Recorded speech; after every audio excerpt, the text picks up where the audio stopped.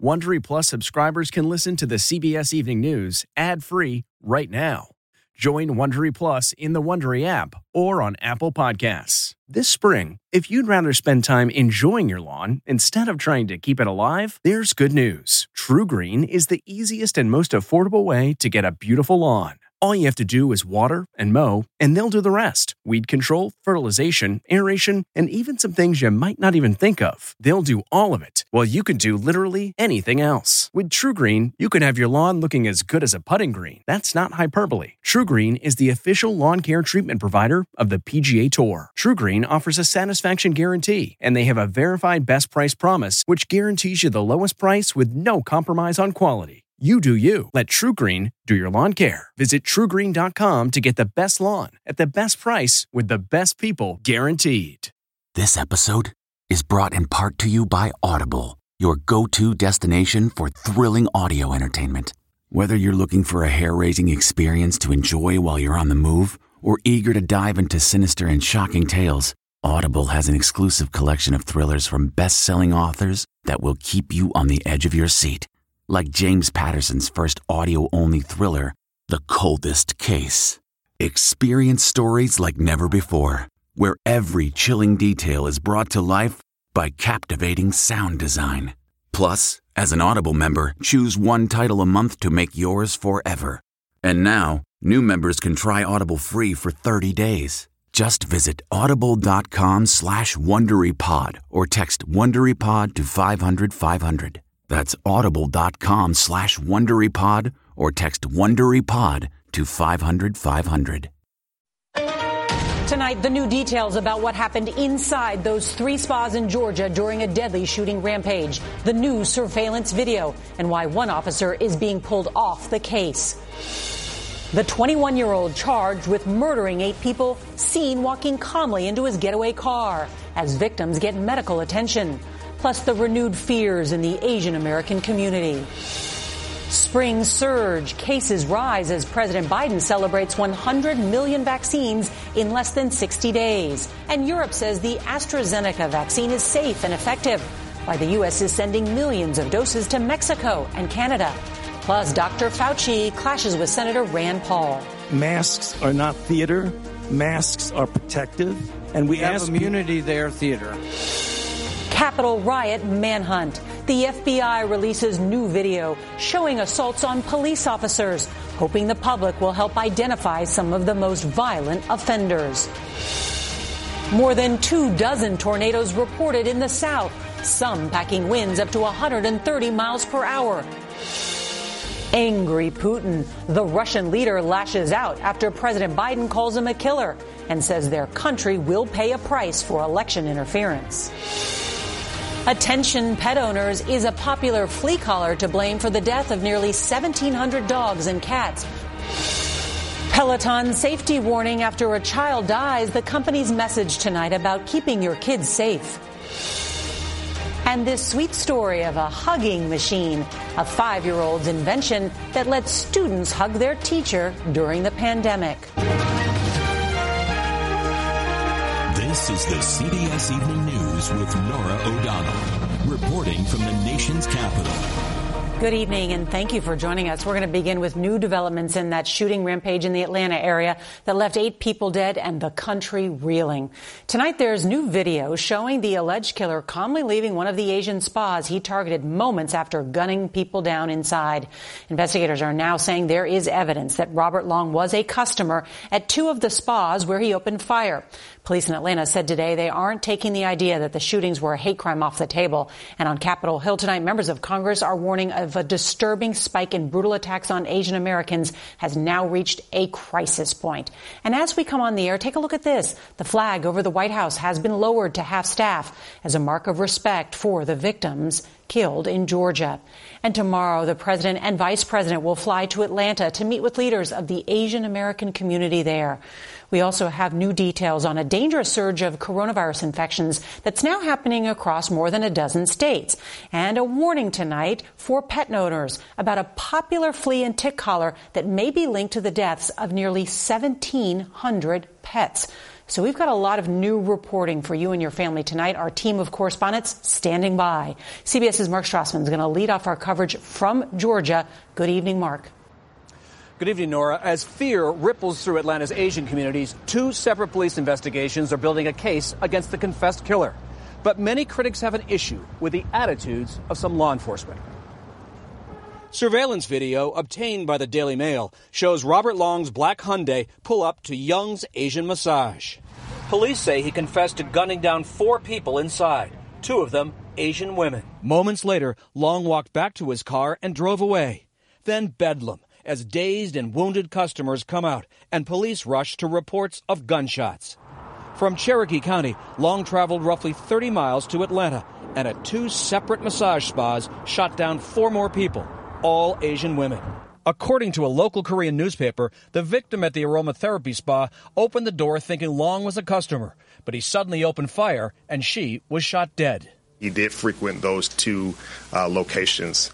Atlanta police say it's not clear if the killer targeted specific people. The investigation into a possible hate crime, is that still on the table? Our investigation is looking at everything, so nothing is off the table for our investigation.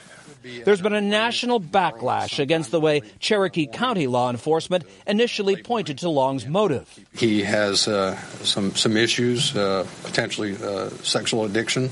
Social media also jumped on how Captain Jay Baker framed the killer's mindset. And yesterday was a really bad day for him, and this is what he did. Making matters worse, Baker's anti-Asian Facebook post last year promoting T-shirts with the message, COVID-19, imported virus from China. Recent attacks on Asian Americans include this 76-year-old Chinese woman in San Francisco, sucker punched by a white man. She bloodied her attacker with a stick. He was arrested. During the pandemic, Asian Americans have reported nearly 3,800 attacks, physical and verbal. On Capitol Hill, the first hearing in 30 years into Asian American hate was often emotional. This hearing was to address the hurt and pain of our community and to find solutions, and we will not let you take our voice away from us. In a statement today, the Cherokee County Sheriff said he regretted any suggestion of disrespect toward the victims or sympathy toward the suspect. He made no mention of the racist T-shirt. But Nora, Captain Baker will no longer speak publicly about this investigation.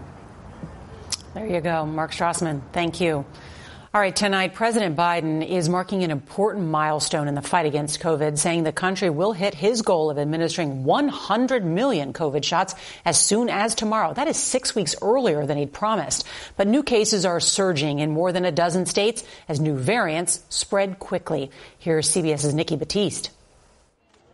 Tonight, it's a race between the virus and vaccines. New COVID hotspots starting to spike as pandemic restrictions relax. If we pull back prematurely, we may trigger another surge. 15 states reporting a rapid increase in new cases in the past week. Michigan leads the nation. We are in the 4th quarter of this fight against the vaccine.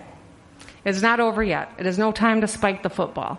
In New York and New Jersey, the rate of new cases is at least double the national average. A variant first detected in New York City may be to blame. Beware the Ides of March. Dr. Peter Hotez predicted last month variants would become problematic, especially the one first detected in the UK. The reason I said that was because of the B117 variant.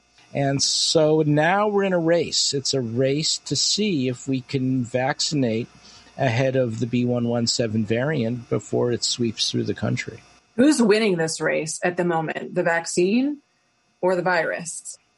Well, I think we're neck and neck at this point. And tonight, the European Union's drug regulator says the AstraZeneca vaccine is safe and effective. This comes after more than a dozen countries stopped using it over fears of blood clots. It still needs authorization in the U.S. Today, the White House saying it would send millions of AstraZeneca doses to Mexico and Canada, saying it was crucial to ending the pandemic. Even with the increasing number of vaccinations, health officials are still urging the public to wear masks. That led to a contentious exchange on Capitol Hill today between Dr. Anthony Fauci and Senator Rand Paul. You want to get rid of vaccine hesitancy? Tell them they can quit wearing their mask after they get the vaccine. Well, let me just state for the record that masks are not theater.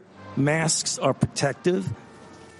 Tonight, CBS News has learned the CDC is planning to revise its 6-foot social distancing guidance down to 3 feet in schools tomorrow.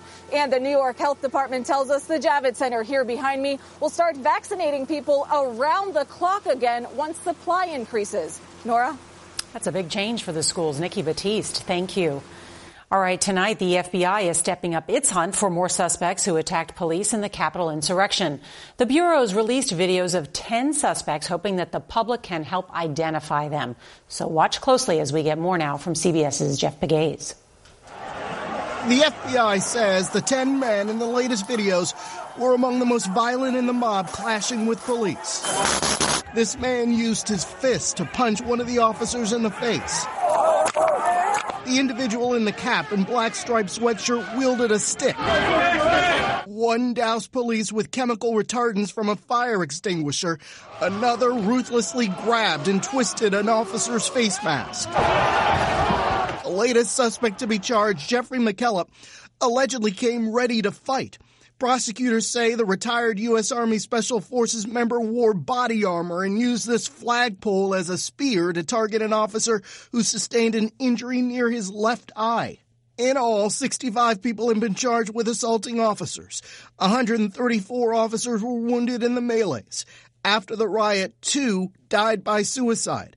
And Officer Brian Sicknick died from the injuries suffered during the riot. Capitol Officer Winston Pingen was among the officers overrun that day. There were times there when I would look out and see thousands of really angry people with just evil in their eyes. And there were multiple times where I thought I might not make it out of here alive. Today, the 2 men who allegedly sprayed Officer Sicknick with that chemical irritant were indicted by a grand jury on 10 counts, including using a dangerous weapon to assault officers. Nora.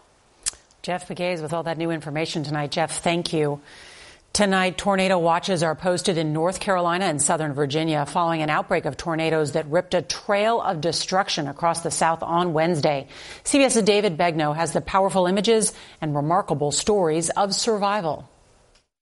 There were more than 24 tornadoes, some packing winds of up to 130 miles per hour, that reportedly touched down across the South. But the majority of them were in rural Alabama, and they left a trail of twisted metal and rubble. Stuff started flying, busting through the walls. It was just chaos. Jennifer Patterson of Tuscaloosa, Alabama, knew that her mobile home was not a safe place. So she ended up running into the woods behind the mobile home and hung onto a tree. Just all I could do was just say, Jesus, watch over me. Jesus, watch over me. There were also tornadoes reported from Missouri all the way down to Mississippi.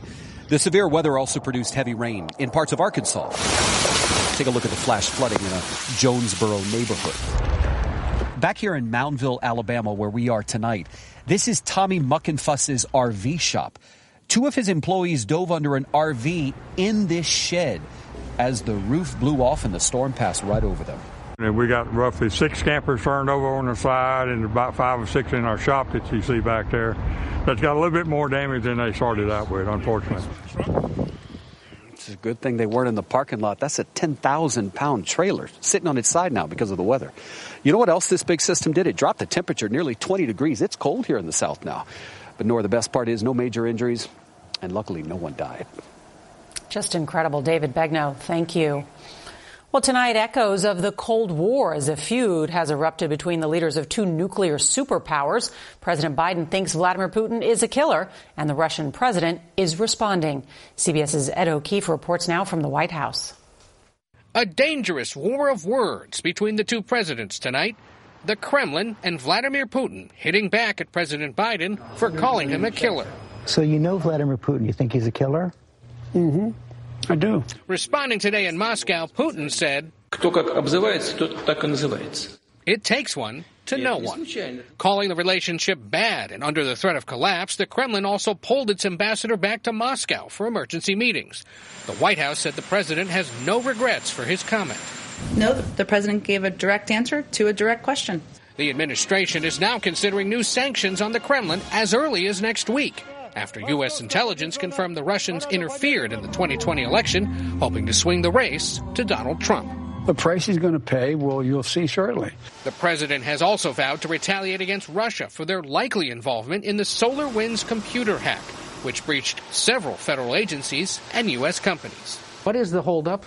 Some of the responses may be seen, some may be unseen, and of course the president reserves the right to respond in a manner and time of his choosing, as any president would. But he did make clear that the Russian government will pay a price. Putin today also invited the president to hold virtual face-to-face talks that would be broadcast live around the world as early as tomorrow. The White House press secretary didn't say no to the invitation, but noted that the president is, quote, quite busy. Nora?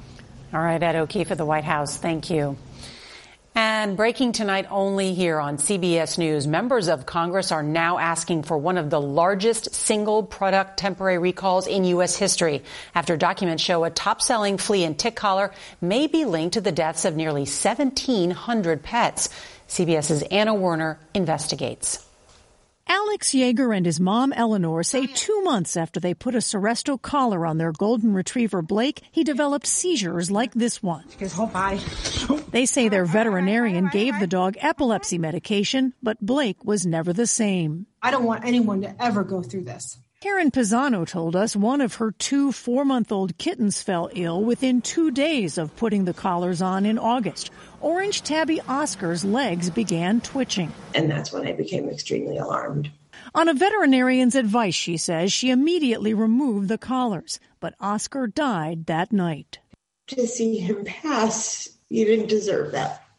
Seresto collars contain 2 different pesticides designed to ward off fleas and ticks. Retailer Elanco says the collars are safe. But government documents obtained by a nonprofit group show since Seresto collars were introduced in 2012, more than 75,000 incidents have been reported to the EPA, ranging from skin irritation to seizures, plus nearly 1,700 pet deaths. Senior scientist Nathan Donnelly. The biggest thing that stuck out to me was just how high these numbers are. Elanco disputes that, saying the incident report rate in the U.S. has been below 0.3%, and the majority relate to non-serious effects such as skin problems. A company official said that a report is not an indication of cause, and said there's no established link between exposure to the active ingredients in Seresto and pet deaths.